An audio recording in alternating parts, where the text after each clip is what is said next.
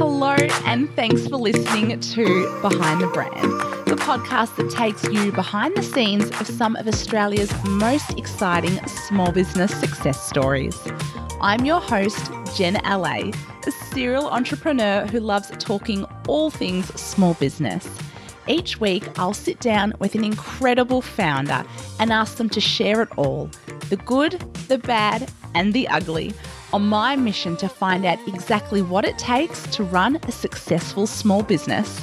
From startups to scale-ups and international success stories, you'll hear it all right here on Behind the Brand.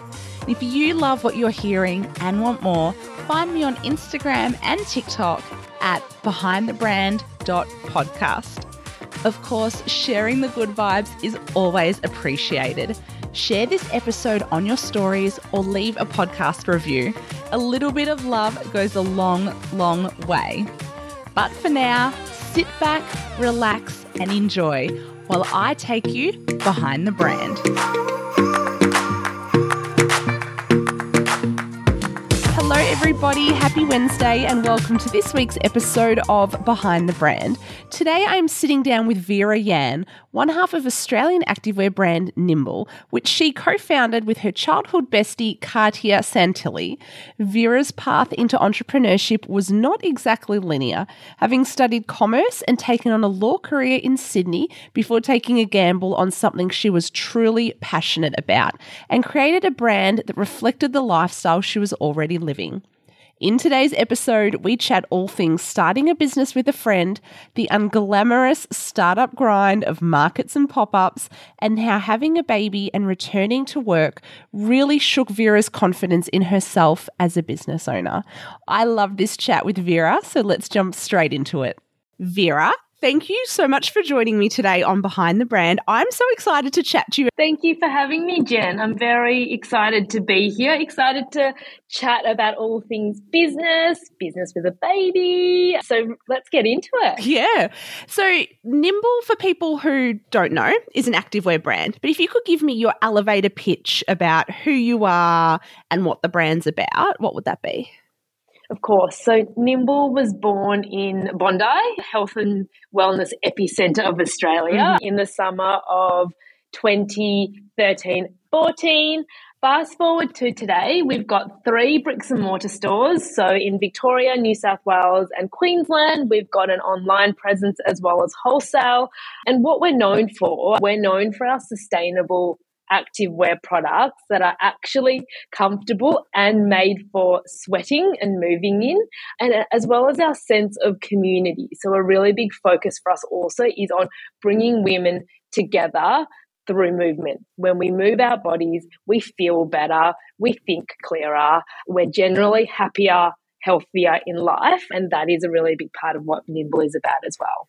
You're right, that is very quintessentially Bondi.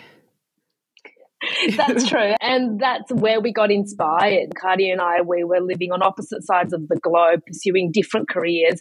And we came back together in Sydney, in Bondi, and we connected again with each other through this love of movement, going to classes together. It was how we broke up our days. And that's really where the journey for the brand began. You actually just mentioned Katia, and we will talk about her and that kind of dynamic in a little bit, but that is your business partner who you founded Nimble with, correct? Correct. She's my high school best friend, housemate. We lived together for many years in the infancy of Nimble, and of course, she is my co-founder, co-CEO at Nimble. Basically your work wife. Correct. Work wife, social wife, real life wife. Yeah. All of everything. So let's talk about you though. So Nimble launched 2013, if I am correct. Tell me a bit about Vera in 2012. What was she up to? What was her life like? Yes. So Vera pre-Nimble was a very studious Chinese girl, studied hard at school, did commerce law at uni, went and did investment banking, then moved into a legal career. So very much pursued that traditional corporate career. So in 2012, I was working as a lawyer in Sydney, living in Paddington. It was that very, I guess, traditional corporate life. I'd moved up from Melbourne and was really setting myself up in Sydney. Where in Melbourne are you from? I grew up in Kew. Katia and I went to MLC together down in Melbourne. Okay, I was going to say, so private school into commerce, into law school, very traditional, very, I guess, like a very structured, sturdy, reliable career. Correct. It was something that my parents really understood. You go and study commerce and law and you become a lawyer or you work in finance. It was they could grasp their first generation migrants. I'm a first generation migrant from China. So it was that safe, steady career. I still, some days today, they don't understand quite what I do. To this day, once we opened the retail stores, they did understand that a bit more. Okay. You sell clothes in shops. But the whole online side of it, I think for them, it's still a little bit newer. How did you make that decision to go, you know what, I've got a super sturdy career, I've racked up this big HECS debt, I'm sure. If you're anything like me, I spent a billion years at uni and I've got this study debt to pay off. You're working, you've got that typical lifestyle, like you said, Paddington, very kind of corporate glam. I'm sure you're in that space. What made you think, do you know what would be such a good idea? I'm going to just give all of this away and start an activewear brand with my best mate. Naivety. In part, but look, coming back to it, we were connecting through movement, going to classes together, and it was initially born out of we couldn't find what we were looking for as consumers. It was a sea of Lululemon at the time. And while for us, their quality and their fabrics, they are great quality in fabrics, there was something in the aesthetic that was lacking for us, something in terms of that being able to express ourselves, that fashion palette, but the feminine and elevated, that was missing for us. We then looked at, there were your fashion players who certainly played into that aesthetic. But what was missing there was that the product wasn't actually made to genuinely move in. Even though it's marketed as being for activewear, when you actually sweated in it, all you could think about was how uncomfortable it was or how hot you were feeling. And then you had your big traditional sports players, your Nike and your Adidas. And whilst their products are made for performance, they're not actually designed for the female form. I believe that there was, going back to 10 years ago, they used to say you shrink it and pink it for women. And so there is an element of pink it. Yeah. And there is an element that it doesn't work like that with the female body and the female form. So it was really from this, okay, what we're looking for as consumers is the aesthetic, the genuine performance, because we want to sweat and work hard and have clothing that does that for us and that is crafted for women. So it was putting all of those pieces together, and we just couldn't find that in the market. Yeah, when I look back and think about the activewear space kind of 10 years ago, I'm really thinking like Lorna Jane, Lululemon, and then, like you're right, the Adidas, Nike kind of thing. Given that your background was in, I guess, law and corporate life, how did you even go about starting off an apparel brand? Where did you guys start with that? We found a pattern maker who actually makes the patterns of designs.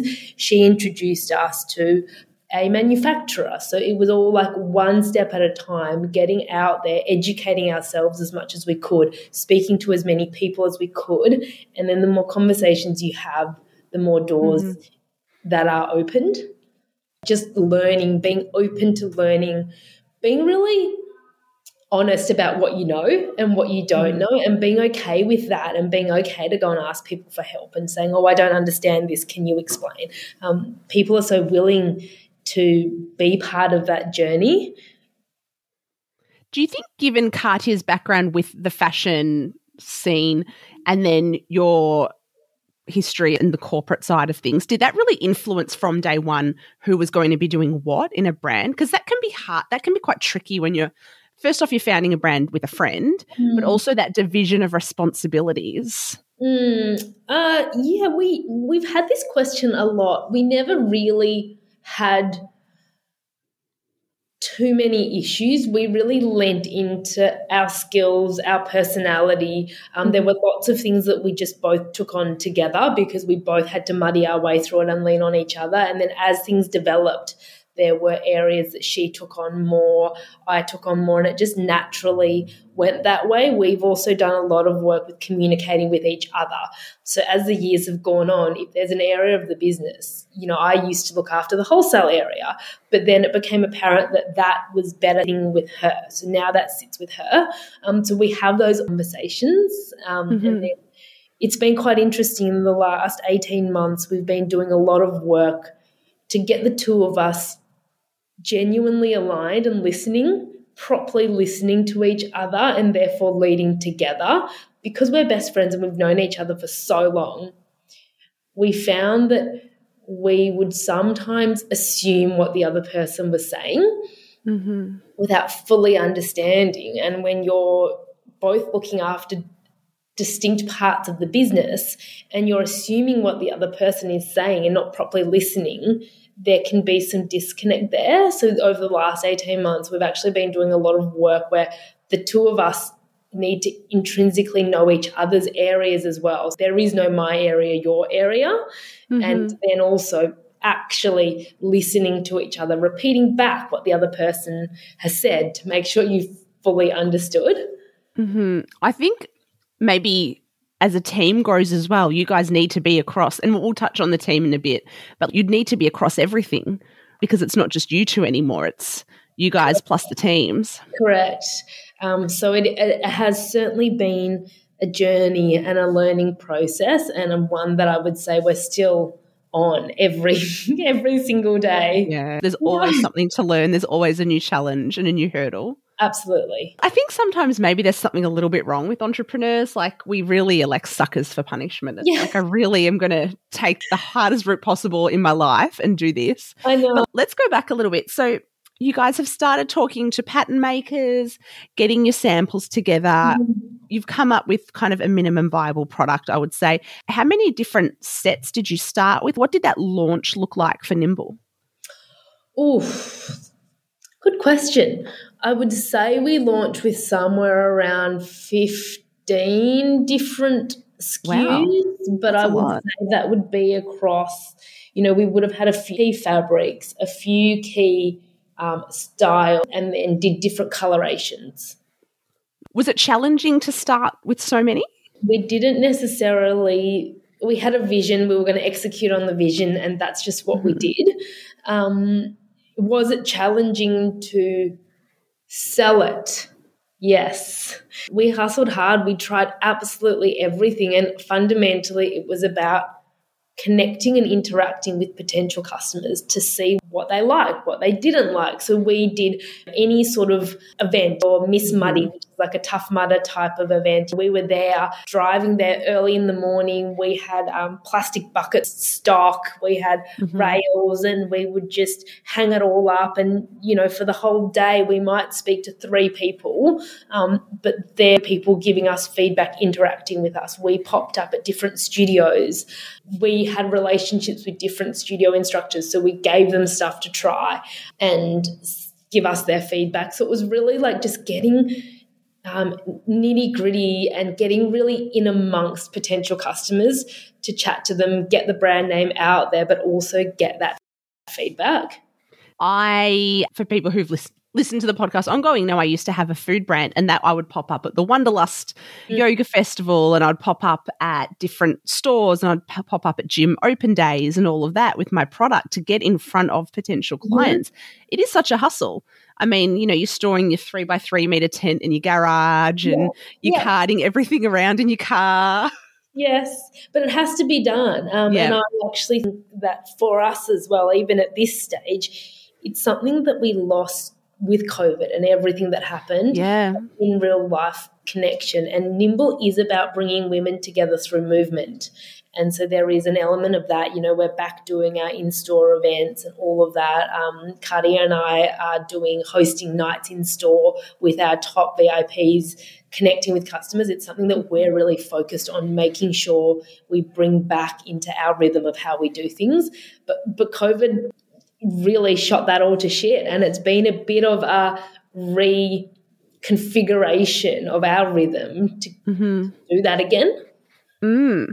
So launching in 2013, I feel like Instagram for brands was really a bigger thing in 2014, 2015, probably versus 2013. Was social media a part of your launch strategy? Because were you just selling directly to customers, or were you trying to sell to stores, like wholesale?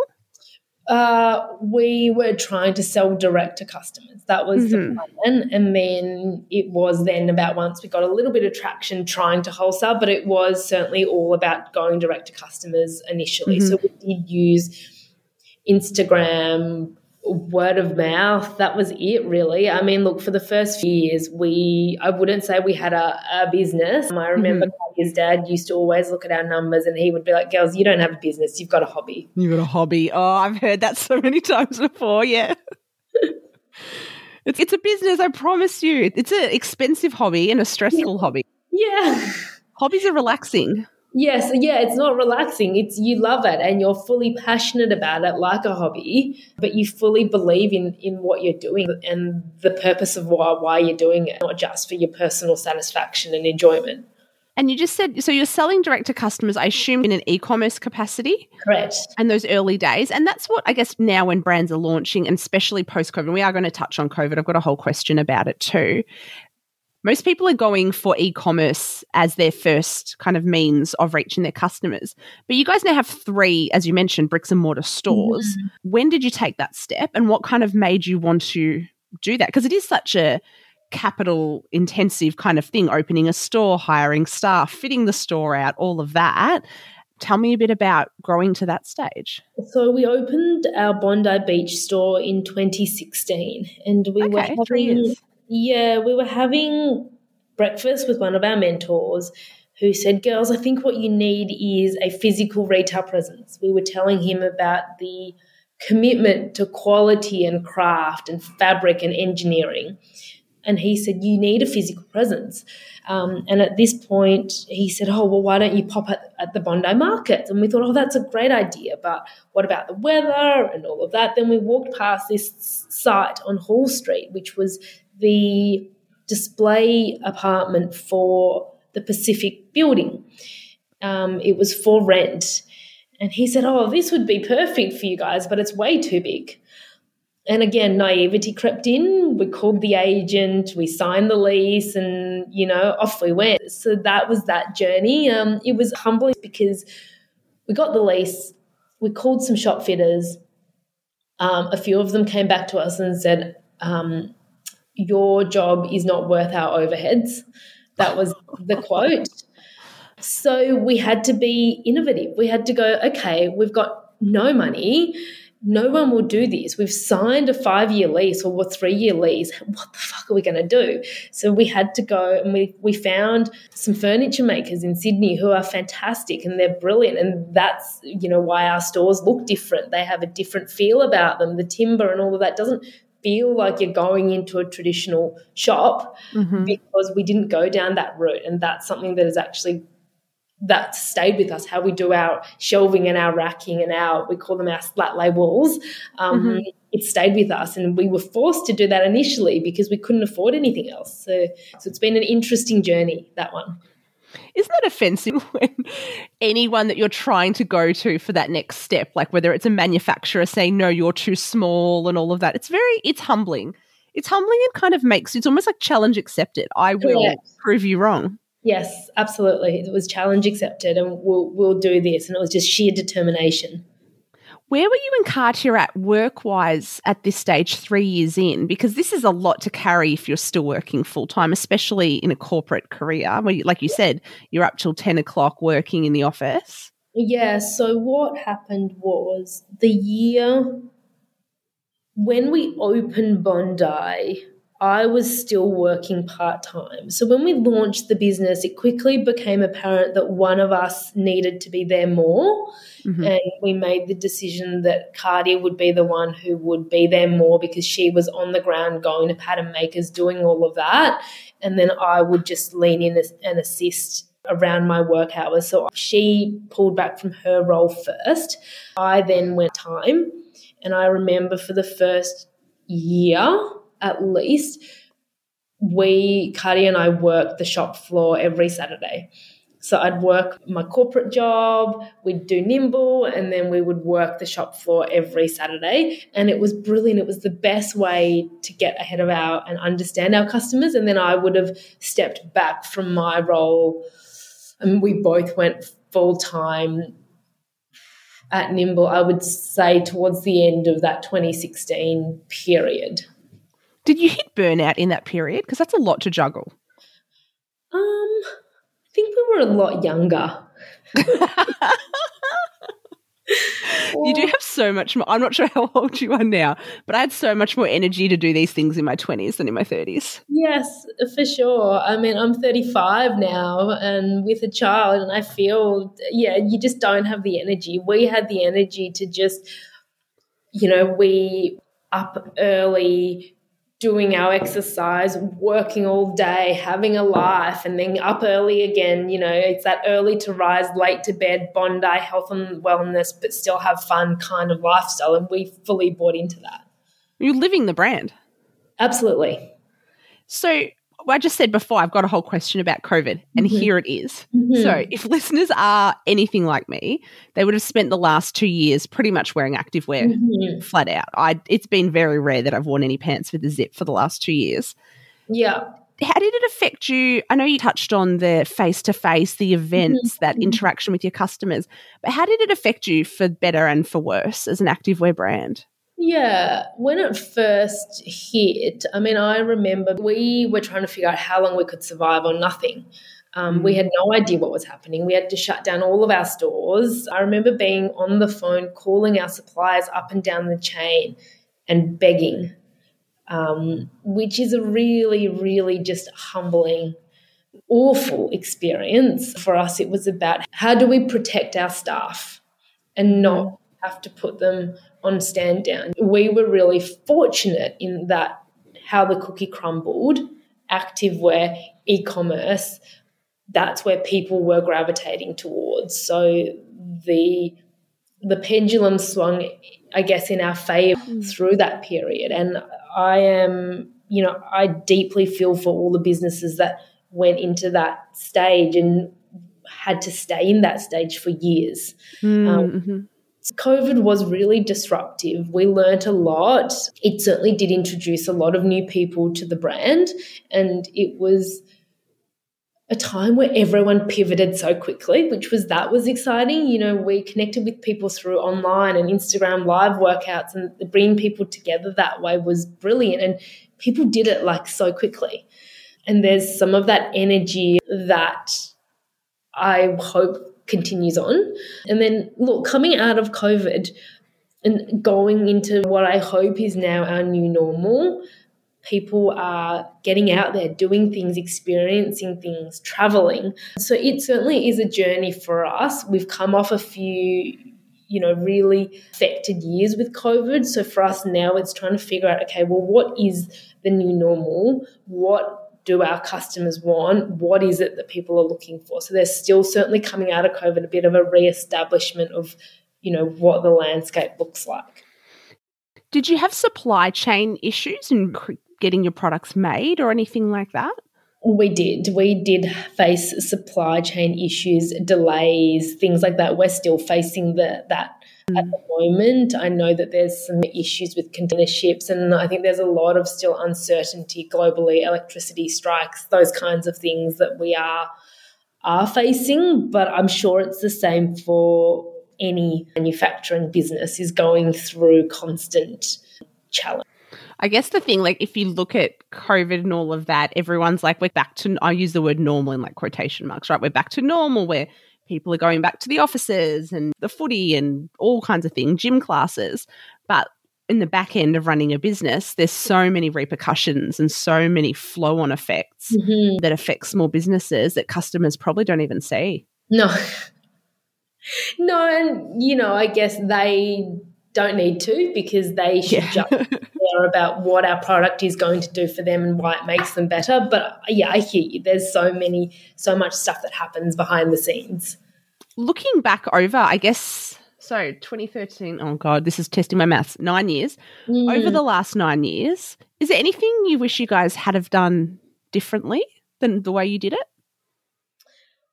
Look, I'd say no, because it's all a journey. Looking back, I do wish that there had been some points at which we'd trusted our gut a little bit more, and that I certainly, particularly after coming back from having a baby and mat leave, there were bits where I didn't trust myself and didn't make some decisions as quickly as I should have. But that comes back to me, sort of, whereas there's nothing really in our business journey that sticks out. I would certainly have opened the store. I would have certainly gone online. So none of those things, I guess. Mm-hmm. And I know from us speaking earlier that talking about them going onto maternity leave, having a baby, getting back into the workforce constitutes that lowest low in the business journey. So let's go straight into that. Where was the business at when you stepped out and went into leave? So I don't want to scare you, because I know you're very shortly about to have a baby. So I had Arthur in January of 2021. So we were out of that big COVID lockdown, but it was still that up and down. Yeah. So we were still in that, COVID bubble, I guess. So I went on mat leave in the middle of January, but still on emails and that kind of thing. And then my husband was able to take paternity leave. So I came back to work full-time at 3 months, back in the office and all of that. And I just think I'm so used to being somebody that does A and B and you get C as a result, that having a child where you do A and B and you have no idea what you're going to get, and what you get today is totally different to what you're going to get tomorrow. That had a really deep impact on my view of myself and my capabilities. I always thought I do this and get that. And with Arthur, it was nothing like that. And so all of a sudden, everything that I'd known about me, my input and the output, that whole world just became blurry. And that really impacted me, my self-belief. So I think that's why that I would say has been the lowest low. And then we've reflected, my husband and I, we just did too much in that year. We decided when Arthur was 3 weeks old that our apartment was going to be too small, because we have no family in Sydney, so they'd come and visit. It's too small. So at 3 weeks, we put our apartment on the market. And we bought a house that was largely unlivable and had to live through a renovation with like a gas, a camping stove, and outdoor sink. So it's just the compounding of everything that happened really knocked me for 6. That stresses me out. We've just moved into a house 8 weeks ago at the time of recording, having a baby in, I guess, 11 weeks now. Yeah, it's just... even that feels like a lot, running the 2 businesses, but I get it. And, I've seen so many times, and look, I can only talk about this from a corporate perspective because I don't have employees, but I've seen in the corporate world quite a few women come back from maternity leave and really have that struggle to back their own decisions, and am I doing the right thing, and that kind of crisis of confidence, which, and I don't know if that, I guess I'll know in a few months, but if that comes from being out of your job or your business, or if that comes from, exactly like you said, everything you thought you knew about how processes work and how results work gets flipped on its head once you have a child. It's tough. It looks tough. I will see. I'll talk to you in 4 months and I'll let you know my experience. Yeah. And the more that I've connected with women and talked about my experience, and heard other people have a similar experience, the more it's made me feel, okay, there's nothing wrong with me. This is just what happens.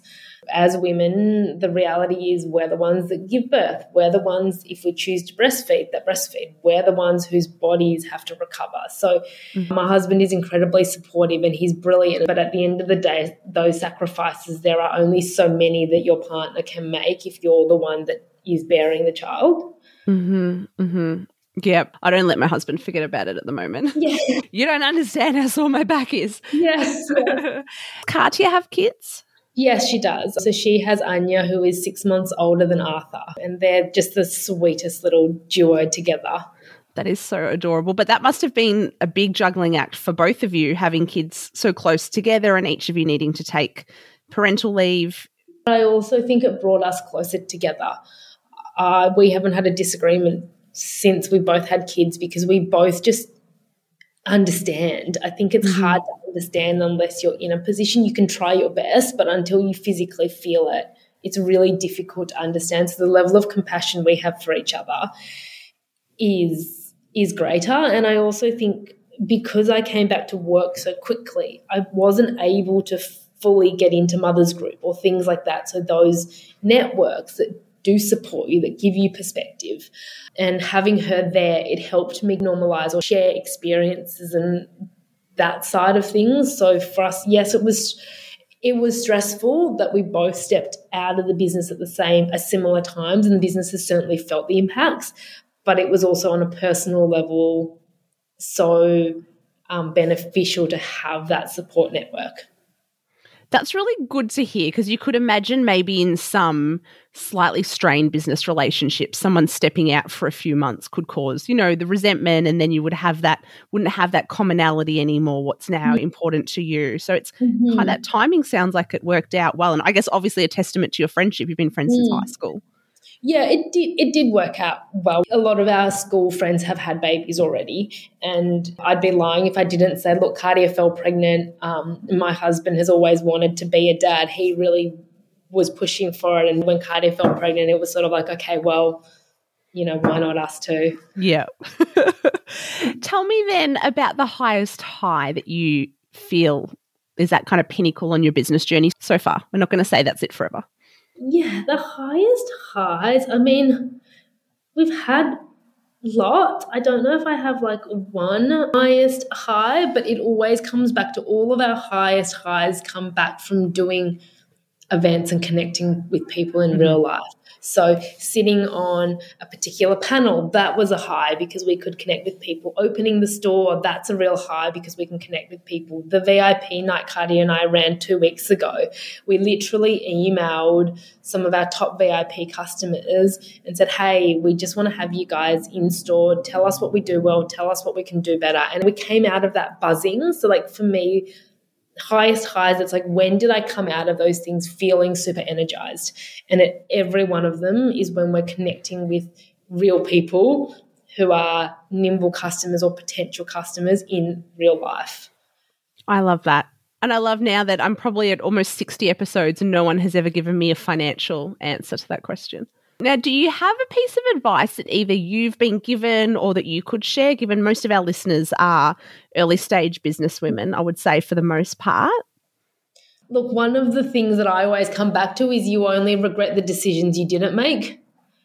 Coming back from mat leave as well, that is something that I need to draw on a bit more. But getting out there and get amongst your customers, otherwise you've got your blinkers on, your opinion, those that you love around you, that's only one view. Go out there and speak to people and get amongst it. And then also for us, finding like mentors or others who can give us some perspective, people that are going to be honest with you about your journey or that have done it before. It just really helps you put into perspective what it is you're doing, where you're going right or wrong.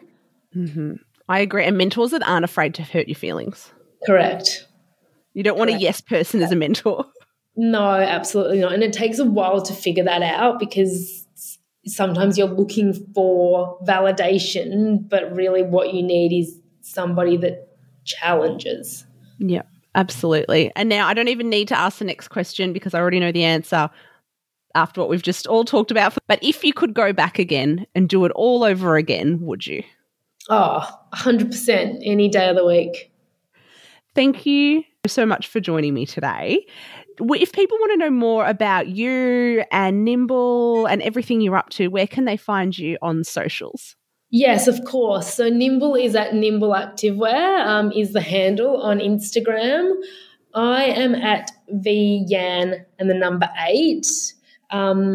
I am personally not the best on socials, so that is something that I will work on. Yeah, me either, don't worry. No, right now it is just mostly my child, and I did promise myself I would not become one of those women. And that's where I am. Yeah, you are. But certainly, follow us at Nimble Activewear to find out, what products we've got coming, what community events we've got going on. We're also doing a lot more on that channel about just talking to our products and talking to our customers how we use the products as a head office. We live and breathe the brand, and it's just important for us to show our customers how the product comes to life. And can confirm, really great product. You are the first pair of tights, leggings, whatever people want to call them, that I've worn that aren't black. Oh, brilliant. So there you go. There's a testimony from me. They're brown, but they're the first ones that aren't black. You've got the brown espresso leggings? Yes. Yes. And how do you find them? Love them. Nice and high, especially I'm quite bumpy at the moment. So, yeah, it's nice, containing everything nicely. And, yeah, it's very crazy for me not to be in black leggings. So thank you for that. Maybe one day I'll go to a navy and be outrageous. Maybe. One step at a time. You have to be comfortable and you have to feel good. That's it. Well, thank you so much for joining me today and sharing the story of Nimble. You guys, you've got such an incredible brand. It was so nice to hear all about the journey and how it worked out for you. So thank you so much for coming on. Thanks, Jen. Thanks so much for having me. Thank you so much for listening to today's episode of Behind the Brand. Now, guys, if you loved today's episode, I would love if you would leave me a review over on Apple Podcasts. And for your time, I will send you a copy of a press release template that you can use in your small business straight away. So all you need to do is pop onto the Apple Podcasts app, leave a written review, take a screenshot, head over to Instagram and DM it to me over at behindthebrand.podcast, and I will email you your press release template. Sound like a good deal? Talk soon.